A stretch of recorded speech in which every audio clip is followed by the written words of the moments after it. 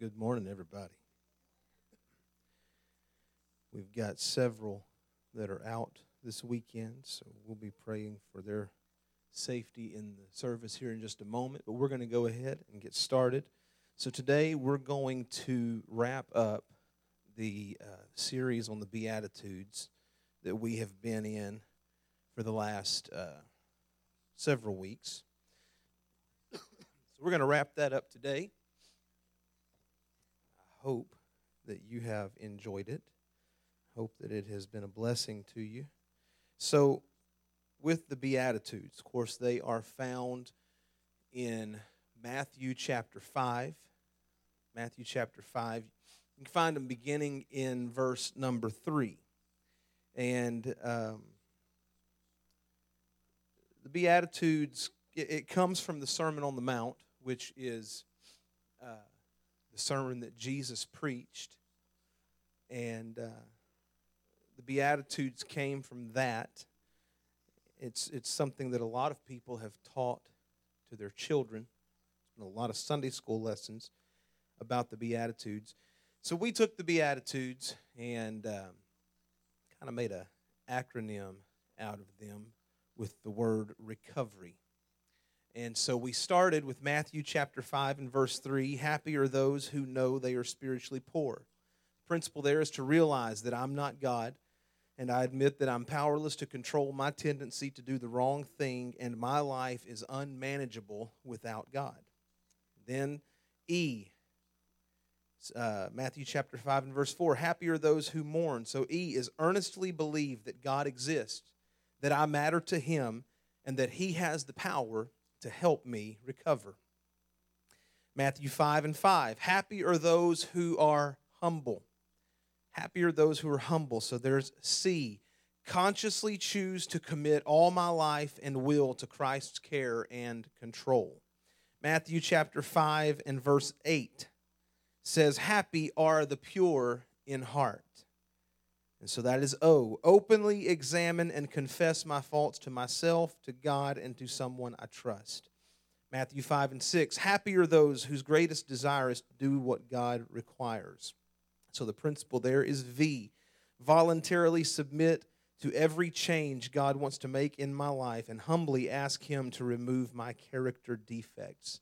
Matthew chapter 5 and verse 7, happy are those who are merciful to others. Happy are those who are merciful to others. The principle is E, evaluate all my relationships. Offer forgiveness to those who have hurt me and make amends for harm I've done to others. Except when to do so would harm them or others. So we covered in that lesson that if me going to them is just going to make things worse for them, then I'm selfish if I say, well, I need to feel better. There's a time and a place. There's times that are appropriate. There's times that are not appropriate. And when I go to them, I can't do it selfishly and say, well, as long as I feel better when this is all said and done, then that's all that matters. No, I need to keep them in mind too. I don't need to make things worse for them. Matthew chapter 5 and verse 9, happy are those who work for peace. So the principle is R, reserve a daily time with God for self-examination, Bible reading, and prayer in order to know God and His will for my life and to gain the power to follow His will. And then finally, today is verse 10. Happy are those who are persecuted because they do what God requires. And I know that kind of seems like a Debbie Downer, but it's not. Just stay with me for the next little bit. Principle here is why. To yield myself to God, to be used to bring this good news to others, both by my example and my words. So that is the Beatitudes found in Matthew chapter 5. 2,000 years ago, Jesus Christ preached the greatest sermon in all of history. We call it the Sermon on the Mount. And he started that sermon by saying, I want to give you 8 steps that will bring happiness to your life. And today we call those the Beatitudes. When you look closely at the Beatitudes that Jesus gave, you will find that they are a summary of the steps to recovery that we've been studying over the past few weeks. And so as we wind up this series, we're going to be looking at the last step. Why? Yield myself to God. Yield myself to God. For what? To be used to bring this good news, this gospel message to others, both by my example and by my words. God wants to use your experiences to reach others. Every single one of us, we have a part to play. We have a responsibility. We have a role. God wants to use your experiences to help other people. God wants to use you. Just say that. God wants to use me. God wants to use me. God wants to recycle the pain in your life for the benefit of others. We've all got pain. We've experienced it. We've dealt with it. We've carried it. We've battled it. God wants to recycle the pain in your life for the benefit of other people. You know, usually we think that God really only uses very gifted and talented people. All right, so it is 10:09, and I'm burning up already. Brother Tommy, could you bump those down just a little bit? I'm burning up, and I was going to deal with it, but I've seen 4 people start fanning in the last 5 minutes. So let's go ahead and do something about that. It might be. I'm reaching that time of life, I guess. Whew. Sometimes you just got to see a problem and solve a problem. Man. If anybody gets cold, you can borrow my jacket. So usually we think that God just uses really gifted and talented people. But that is not true. The truth of the matter is that God uses very ordinary people. He uses ordinary people. Here's the thing about being used by God, is when we reach a place where we say, okay, I'm ready, I want to be used by God. What we start doing then is saying, God, I want you to use my strength. That's what we want because that's what we think is going to be the best thing. God, I want you to use the strengths that I have for your kingdom. The Bible gives us example after example where God says, no, I'm not interested in using your strength. I want to use your weakness. You see, we beat ourselves up over our weakness. We crucify ourselves over our weakness. But God wants to use our weakness. Do you know why? You know why? Because it does not help anybody to see your strength. It doesn't help anybody to see your strength. Because they just look at you when they see your strength and they go, oh, well, I don't have that strength. I can't do it like that.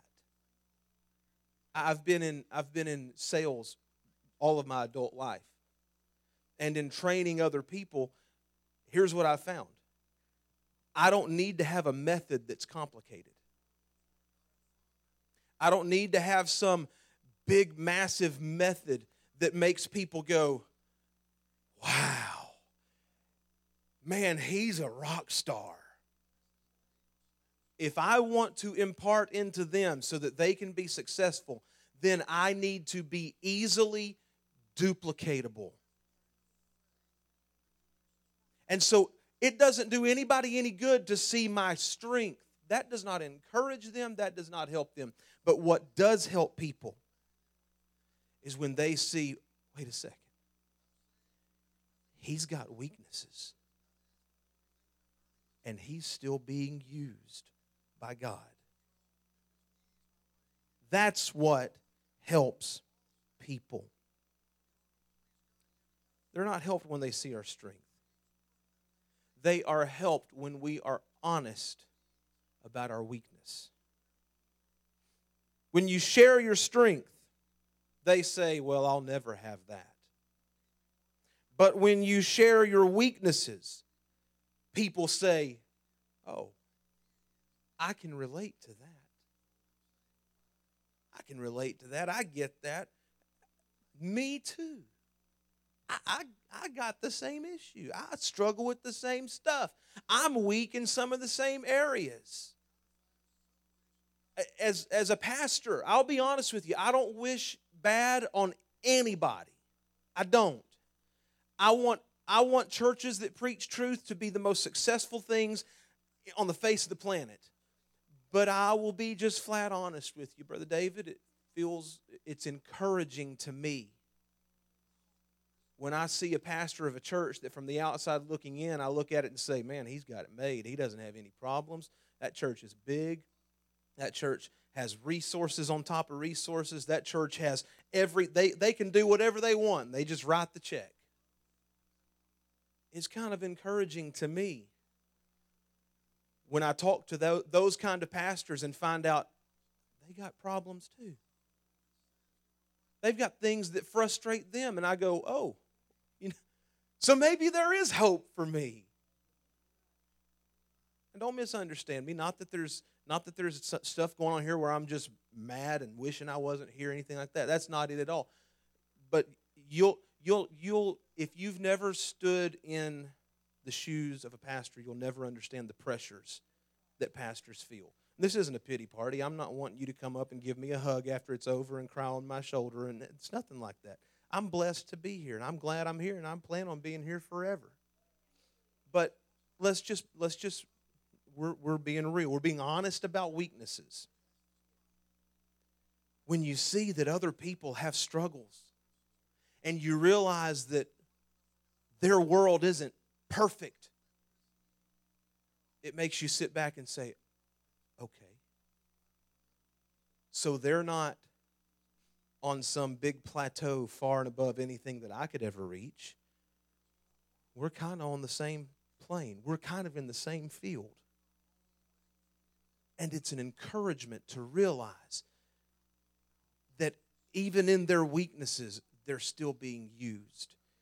And even in their weaknesses, God still has his hand on them, because it makes me realize I don't have to be Superman for God to use me.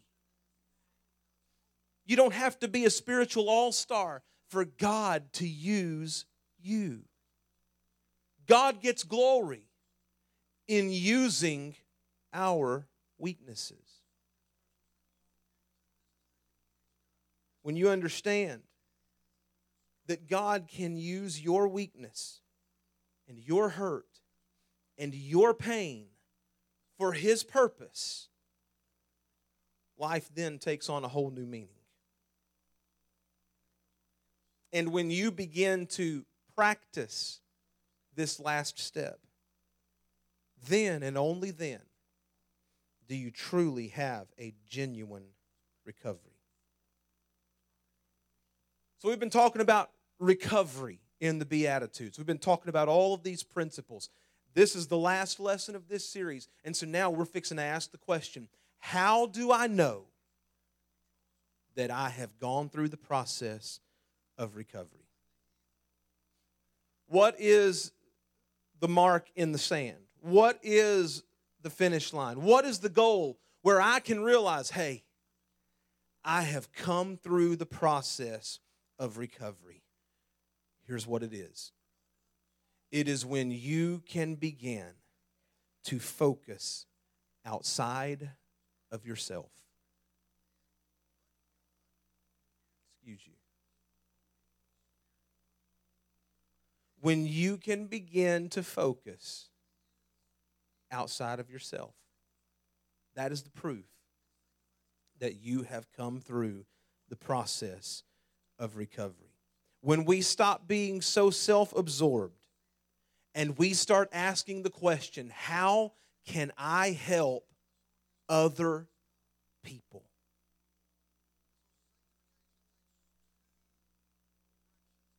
A lot of people ask the question, why has God allowed my pain? Why has God allowed my pain? Number one is to permit me to have a free will. To permit me to have a free will. That is the most beautiful channel of a relationship. Is when someone sticks by you and loves you and does everything they can for you because they choose to, not because they have to. I'm married to the greatest person in the world. And she loves me, and she sticks by me, and she helps me, and she just does life with me. Not because somebody's holding a gun to her head, not because somebody's making her do it, because I can promise you, I wouldn't feel fulfilled if I knew that she was being forced. But it's her choice, which for me is one of the greatest honors in the world. God feels the same way. God doesn't want a bunch of robots to serve him because they don't have a choice. God wants you and I to have freedom of choice. He wants us to have a free will. Deuteronomy chapter 11, beginning with verse number 26, in the Living Bible, it says, I am giving you the choice today between God's blessings or God's curses. There will be blessing if you obey the commandments of the Lord your God that I am giving you today, and a curse if you refuse them and worship the gods of these other nations. We have a choice. The Bible tells us in Genesis that we are made in the image of God. Well, how are we like God? Here's how. God gave each of us the power of choice. You and I, we can choose right or we can choose wrong. We can choose God or we can choose Satan. We can choose life or we can choose death. Why would God take such a risk? Because God wanted people who would love him voluntarily. And you can't say that you truly love someone else unless you have had the opportunity to not love them. You cannot say that you truly love someone else unless you have had the opportunity to not love them. You can't say you're good unless you've had the opportunity to be bad. Free will, free choice. Not only does God give you a free will, and understand this, our free will is not only a blessing, but it is a burden. Because sometimes we make some really, really bad choices. And those really bad choices cause all kinds of pain and painful consequences in our lives. God would not like for you to have your pain. That's not what it's about. God does not take pleasure in your pain. But many times, the pain and the painful consequences that we deal with is just part of the package that comes with us having a free will. Because it's mostly our choices that bring the pain. But God still gives us a free will. Here's the thing, though. God did not just give me a free will. He gave everybody else a free will too. And sometimes they don't do the right thing, and you get hurt as an innocent victim. It's real. It happens. Everybody else has a free will too. And sometimes it's not the choice that I made. It's not the decision I made. It's not the action I took. It was something that somebody else did. And it caused me pain.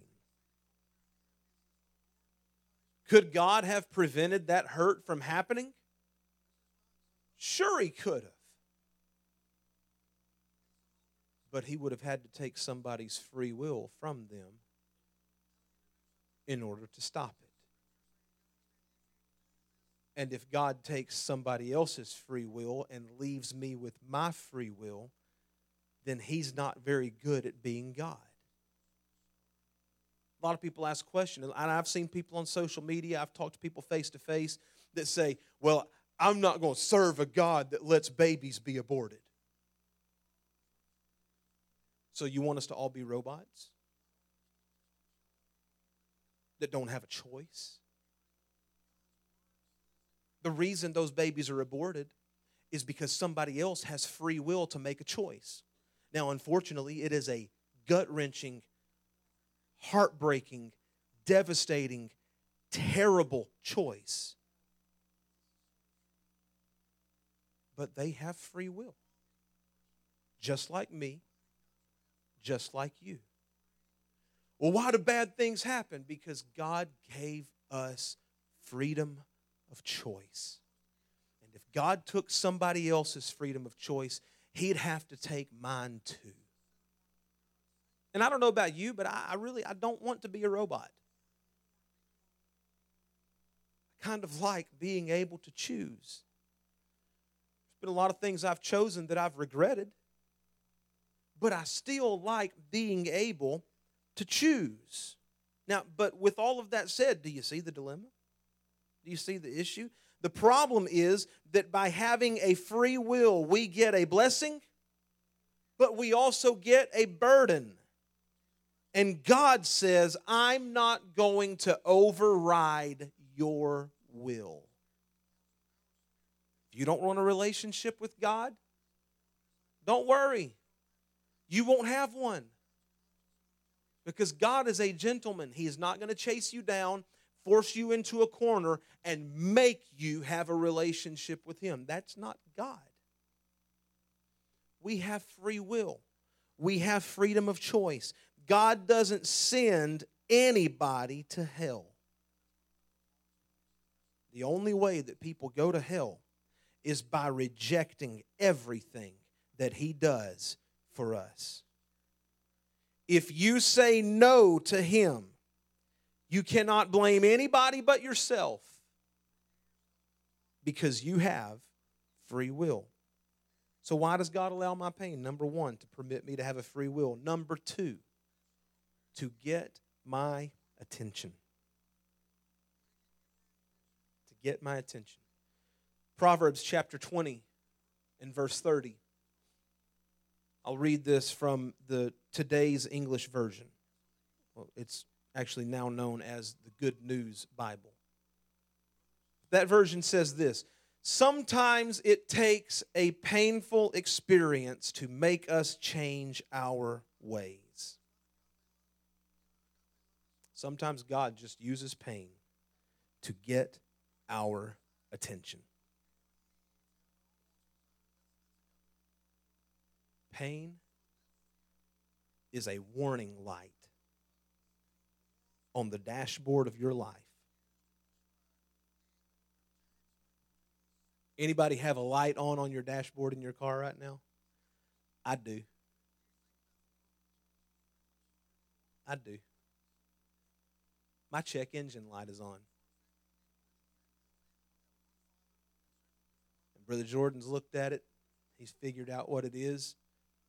My car has trouble starting whenever I try to crank it after I finish pumping gas. Now, once it cranks that time, every other time I crank it after that, it starts just like that. But whenever I go back to the gas pump, stick that nozzle in, fill it up with gas, get back in my car and crank it.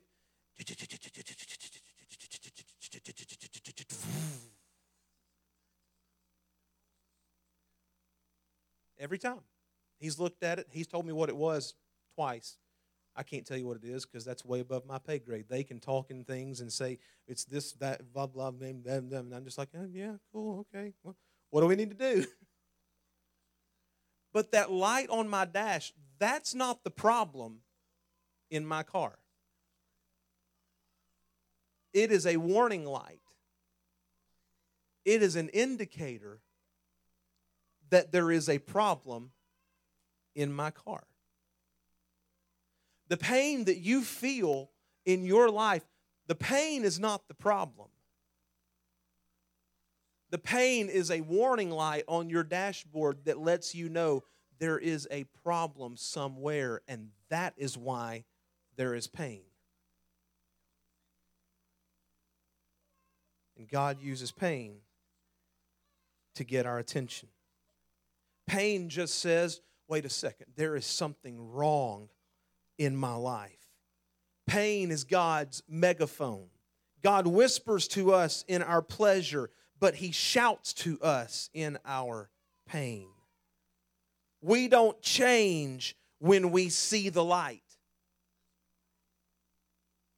but we change when we feel the heat. Let me put it to you this way. That light in my car, it's been on for about 2 months. But as long as my car was running just fine, I just went on about my business. I didn't change anything. I didn't try to figure anything out. I didn't do anything about it. Then whenever I thought I was fixing to be stranded at a gas station somewhere, I said, oh, wait a second. I might need to do something about this. We don't change just because we see the light come on and go, oh, I think there might be a problem somewhere. We change whenever that problem starts really squeezing in on us and we go, wait a second, I got to do something about this or I'm fixing to be in a royal mess.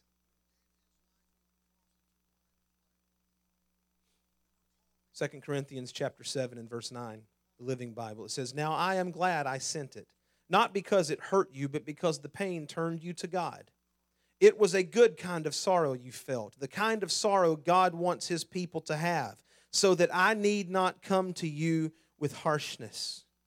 Jonah chapter 2 and verse 7, again with the Living Bible. It says, when I had lost all hope, I turned my thoughts once more to the Lord, and my earnest prayer went to you in your holy temple. So God will use pain, and He allows pain because He wants me to have a free will, and number 2, to get my attention, and now number 3, to teach me to depend on Him. Teach me to depend on Him. 2 Corinthians chapter 1, beginning with verse number 8.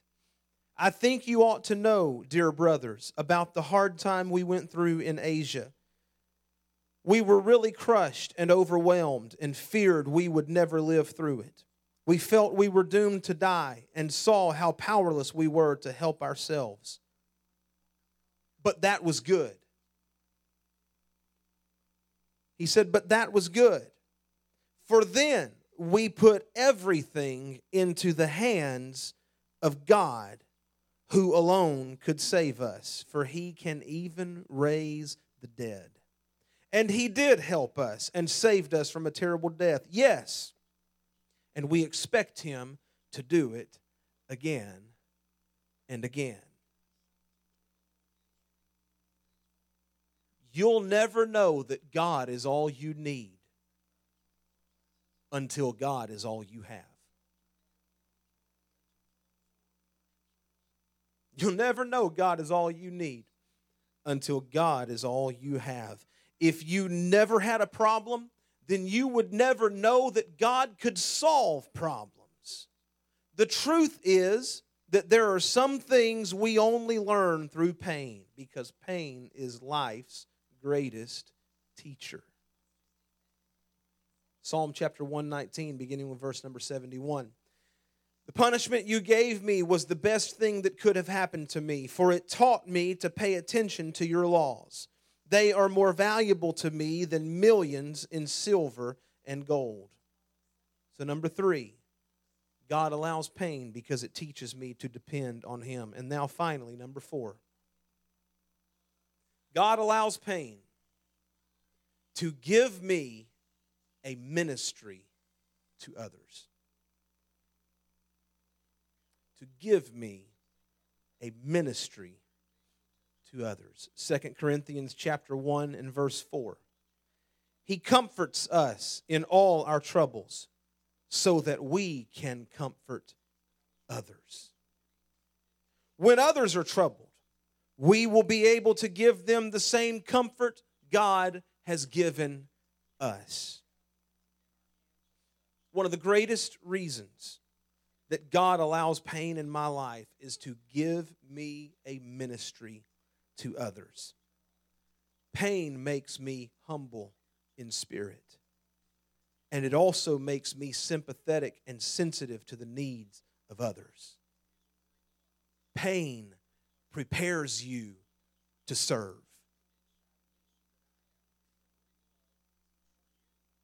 Anybody ever looked at tough situations that others dealt with, and you got frustrated with how they were navigating their way through it? Yeah, it's just ridiculous. They just need to give it to God, and they just need to do this, and they just need to do that, and they just this, and they just need to get over it, and and then all of a sudden it happened to you. And you realized, oh, wait a second. And then the next time you see somebody that has that issue, you don't get frustrated with them, and you don't look down on them, and you don't think they're pathetic. You look at them and you go, oh, man, I know how that feels.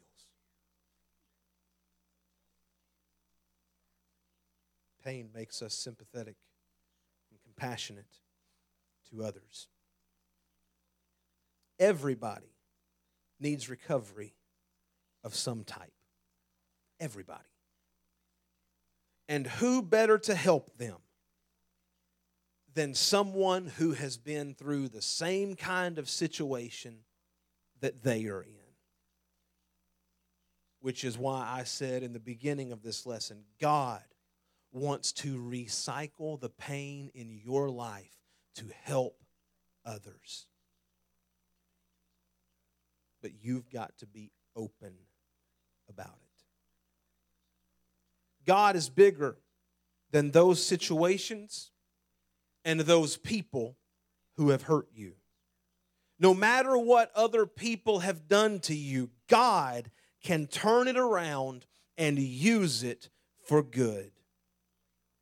Genesis chapter 50 and verse 20 in the New International Version says, "You intended to harm me, but God intended it for good to accomplish what is now being done, the saving of many lives."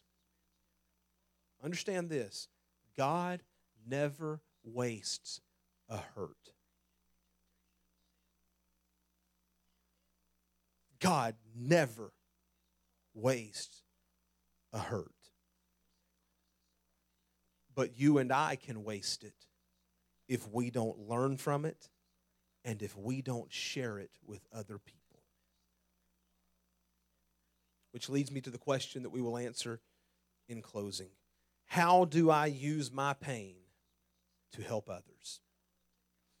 How do I use my pain to help others? 1 Peter chapter 3 and verse 15, "But in your hearts set apart Christ as Lord. Always be prepared to give an answer to everyone who asks you to give the reason for the hope that you have, but do this with gentleness and respect." So hear me when I'm saying this. You need to always be prepared to give an answer to this question. How did you make it? How did you survive? How did you come through that? You need to always be prepared to give an answer to that question. Always be prepared to give an answer to everyone who asks you to give the reason for the hope that you have. Because you've got coworkers, you've got family members, you've got friends, you've got acquaintances that they know the things you've been through. And at some point, they want to know, how do you still have hope? And you need to be prepared to give them an answer. Galatians chapter 6, verses 1 and 2. Dear brothers, if a Christian is overcome by some sin, you who are godly should gently and humbly help him back onto the right path, remembering that next time it might be one of you who is in the wrong. Share each other's troubles and problems, and so obey our Lord's command. Everybody say command. This is a command. It's not a suggestion. It's not just maybe if you want to. It is a command. If you are a Christian, you are to share in the problems of other people and help them like God has helped you. So here's 3 suggestions for sharing your story. First, be humble. Be humble. When you witness to somebody, it's like one beggar telling another beggar where to find bread. It's not me talking to them from my castle as they grovel on the ground below. Be humble. When we witness to somebody, we're not saying that, hey, I've got it all together. We're saying, hey, we're in the same boat, but we know where we need to go. Let's go together. So be humble. Number 2, be real. Be real. When you witness to somebody, be honest about your hurts and your faults. Be courageous enough to be vulnerable and real, because that's when you can help somebody else open up to God. And it's this atmosphere of acceptance that we want to cultivate in our church family. And I can say this, that is, that is one of the most beautiful things about this church family, is that we create an atmosphere of family where someone can come in and realize, I don't have to be perfect to be here. Be real. And finally, be kind. Just share your story. God wants you to be a witness, not a defense attorney. Just share your story. And if they want to argue about it, first of all, they can't argue with your story because it's your story. They can't argue with your experience because it's your experience. Don't get in an argument with them, because I've got news for you. You cannot argue someone into heaven. You can't do it. You can't argue someone into heaven, and you can't hate someone into truth. Just share what happened to you, and then let God do the convicting. Here's how the Apostle Paul said it. 1 Thessalonians chapter 2, beginning with verse number 3. I'll read from the Message Bible, and I'll read fast because I've got just a couple of minutes to close. God tested us thoroughly to make sure we were qualified to be trusted with this message.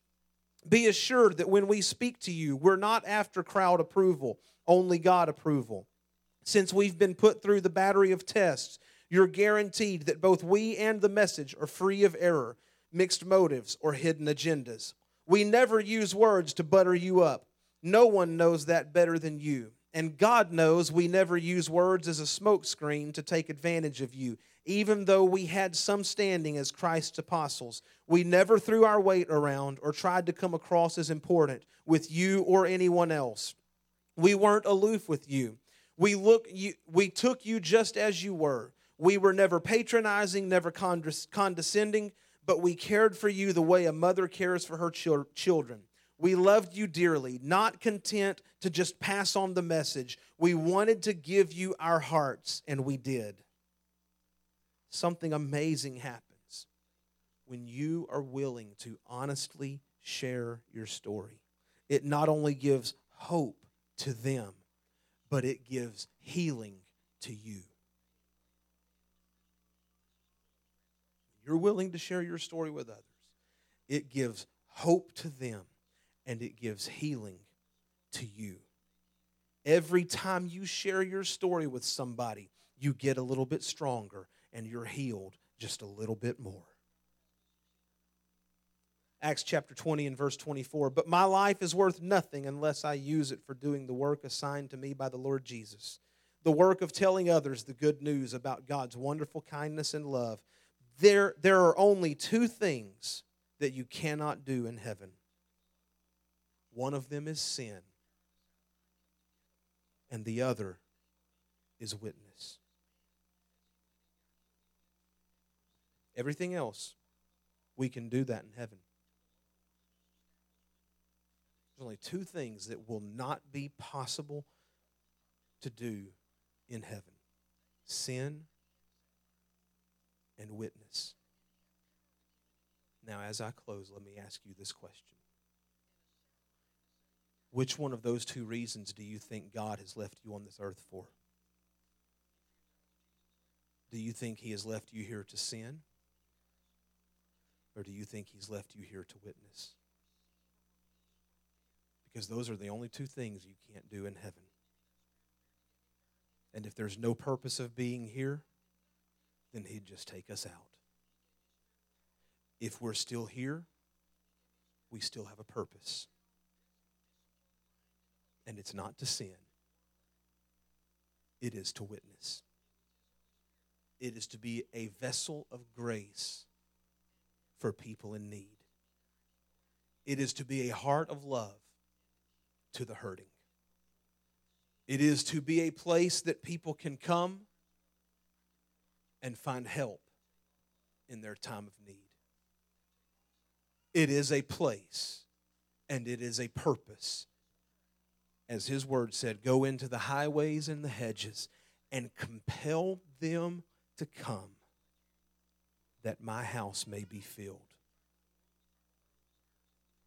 It's not God's will for the church to just sit in the church and wait for people to come to us. God wants us to get up and go and find them and compel them to come, that His house may be filled. The conclusion of my recovery is that I focus on others and focus on helping them get to the place that they need to be in God. And that is the church. That's the church. Lord, I thank you for your word today. I thank you for each one that is here. God, I pray that your word would be a lamp to our feet and a light to our path. Let it lead and guide us. God, let this word settle into our hearts and spirits, that we would adapt ourselves to it, that we would conform ourselves after it, that we would be everything, God, that you have called us to be. I pray, God, that that would be done in every heart and in every mind. I pray, God, for your will in the remainder of this service today. Have your way. Let your will be done in Jesus' name. And everybody said amen. God bless you today. Thank you for being here. We're going to begin the worship service in just a few minutes.